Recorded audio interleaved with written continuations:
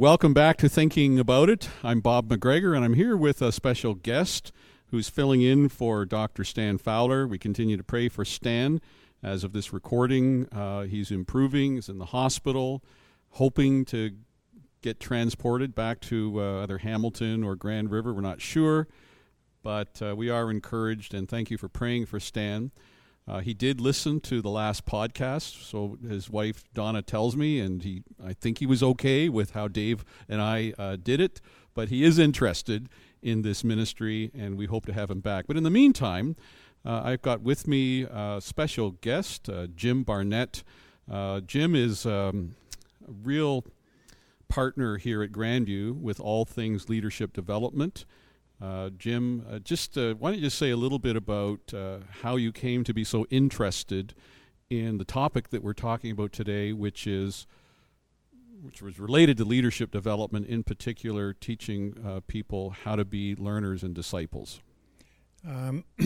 Thanks, Bob. I spent 29 years at the University of Waterloo teaching and administering, and while I was teaching, I really got interested in the different pedagogies that are available, and a couple of things that really struck me, particularly in my later years, that I really wish I'd known in my earlier years, but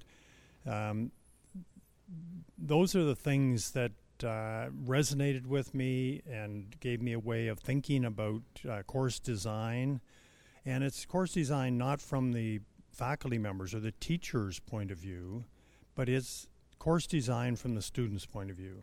It's really what are the students going to know and be able to do at the end of this course or this workshop or this training, instead of what am I going to do to teach them. It's what are they going to learn, how are they going to learn it, and how am I going to know that they learned it. Okay, so you brought this experience into Grandview, and I'll never forget the time when I was introducing a learning pathway built on the first principles of the faith according to Paul's teaching paradigm. And you took one of the courses in the First Principles series. You seemed to like it, and you phoned me the next day. And I didn't know what you were meaning. You being critical, but you ended up saying, "I can help you." And I'll never forget that. It says, okay, how is he going to help me? And that was the beginning of our relationship here at Grandview and the work that God has called us to do to develop strategies so that people in our church can learn better. And I think we have to agree that the way that we learn in churches might be as poor or worse as your experience has been in university. We have a problem. When I took that First Principles course that you mentioned, one of the things that impressed me there was that in the training for that, they referred to Bloom's taxonomy of learning outcomes, and that is something that I was familiar with from my teaching days at the university, and that I thought was really important and unusual in a church training system. Bloom's taxonomy really, that again, focuses on what the students should be able to know and do by the time they graduated, and it's based on 6 levels. And the first one is what they need to know. The second is what they need to understand based on that knowledge. Then how do they apply what they now know and understand? And then how do they use that, the application, to analyze, and then to evaluate, and then to create? And that's what really impressed me with the First Principles training that we took, because it was based on a learning outcomes Where system. would you say typically the breakdown is? Because I think we all begin at the beginning with Bloom's, with content, but somewhere along the line we settle. Where would you say that mark is in that taxonomy? I would say that students generally, and I don't think it's much difference between a university and our people here at Grandview, is that they know and understand, and the focus, and they like that. They like to know things. They like to understand things. Once they get into the higher levels, it gets more difficult. And it's not just as simple as reading a book or having a simple discussion with somebody that then they go off and do whatever they want. But once they get into the apply, analyze, evaluate, and create, that takes time and a lot of thought. And it's not just simple things, it's integrating a number of things together when they're analyzing something. So it is difficult. And so students generally like the know and understand. They like going to a lecture, hearing somebody, and that's good, but that they're getting knowledge, and they may get some understanding, but they don't get any experience applying that. Right, and the purpose of a church that is making disciples, is not simply to inform people, but it's life transformation. Yes. And I think the problem is here, as it is everywhere, that we settle quite often for interesting knowledge. Oh, I didn't know that before. Well, that was a very interesting sermon today. I'm smarter now, or I'm more enlightened now, but my life hasn't been changed, right? And so we're concerned with outcome. So Bloom's is a great thing, and I realize it's not the language that a lot of churches use, but it's something that we're dealing with here at Grandview, and to that end, we're developing workshops. So you began serving here, at least in my tenure, by organizing our First Principles series, and that involved workshops to train people in Socratic dialogue and some educational theory so that they can do well in teaching the first principles. But more recently, you've given yourself to the development of workshops for anyone here at Grandview who's doing anything. It could be seniors ministry, it could be even youth ministry. You don't need to be an expert in any of those things, but you have an ability to put together a workshop given the outcome that is desired, and you work on that. So let's talk a little bit about how important that is for churches like Grandview. I think it's very important. Most people have gone to training sessions in some ministry that they're involved in, and sometimes some are very good, some not so much. And when you talk about outcomes, it is very important that whoever is developing the workshop or the leader training, they need to have a clear idea of what outcome they want. And again, that comes back to Bloom's. Mm-hmm. What they want students to know and be able to do at the end. How many conferences, seminars, workshops have you been to, or you've walked away and you've wondered, what was that all about? Many, and not just at Grandview, but universities all over. I mean, it is common not to really focus in on those outcomes. I think it is very important that we do, because then the participants have a clear understanding of why they're there, and at the end, they can do their own self-assessment on, can I do that?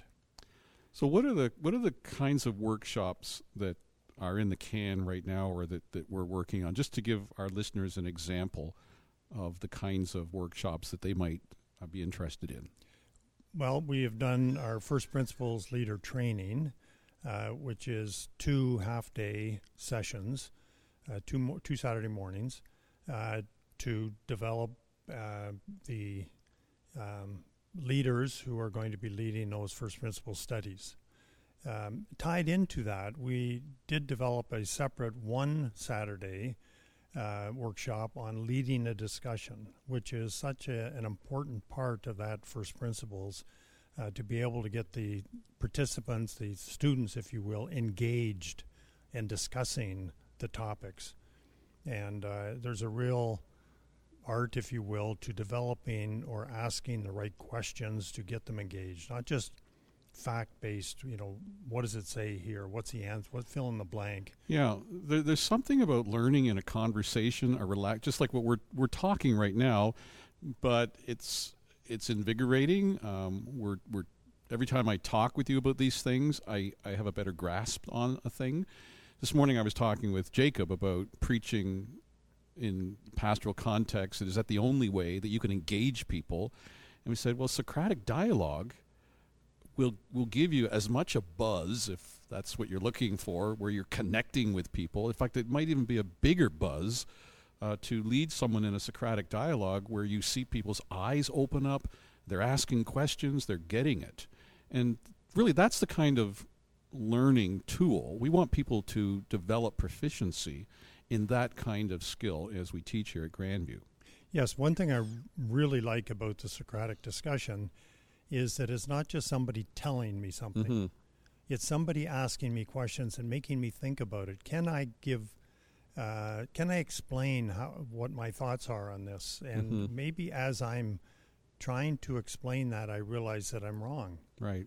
That I didn't get that right. I don't understand it as well as I thought I did.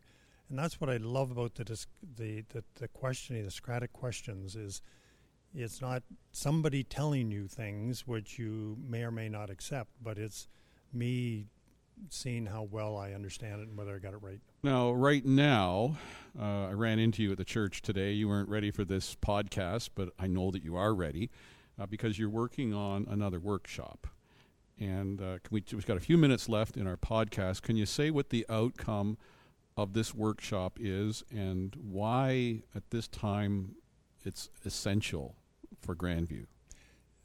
Yes, we have developed a self-assessment tool.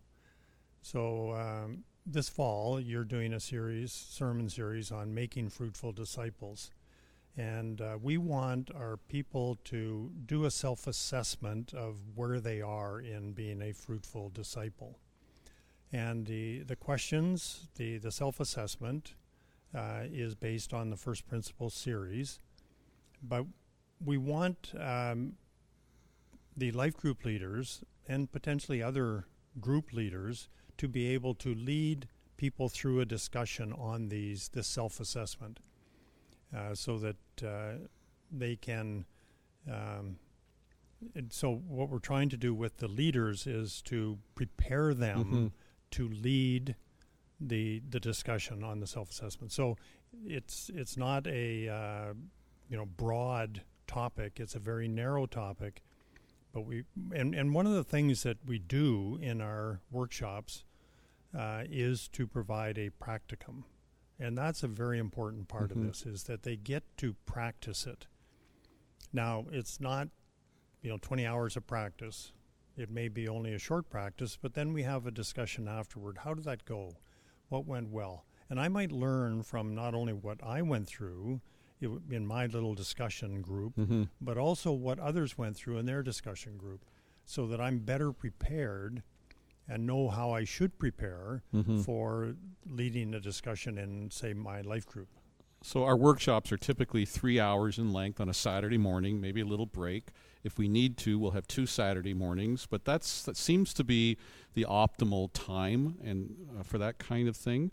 For this tool, there's really 2 parts to it. There's the self-assessment, which stands on its own, right? We're not training people in how to do that. We just kind of give it to them, and it's self-explanatory, right? That's right. But even there, we have, for each of the questions, there is an outcome that we want them to think about. And then we have a few questions underneath that for them to ask themselves as they are considering whether they are strong or whether they need work in that particular but the workshop trains people to deal with people who have taken that assessment, and they've gone through. There's 8 pieces to it, and maybe there's a fire has been started or a red flag has gone here. So now these people are very sensitized to some growth areas, and so someone who's taken our workshop comes into their life and say, "Look, let's talk about those things. I've taken a workshop. I think I know how to help you. We'll drill down on that, and the end result is discipleship." That results in life transformation. Yes, and so if they do this self-assessment and then they have a discussion in their life group, and as you said, they identify some things where they need to work on it, generally we want them to work one-on-one with somebody. Yeah. It may be a spouse, it may be a friend, it may be the life group leader, but and those people we would like to go through our training as well, so they know how to lead that discussion with the disciple as they seek to improve. Amen. And because we believe that people are confident to counsel. Now, Jim, I told you when this podcast started, it'd be over before you knew it. Well, we're out of time. And I want to thank you for joining us on this. And if you have any questions, those of you who are listening to us about the workshops that we offer, or you want to chat with Jim, we're more than happy to do that. You can just contact the church office. Until then, I'm Bob McGregor here with Jim Barnett. Thanks for listening.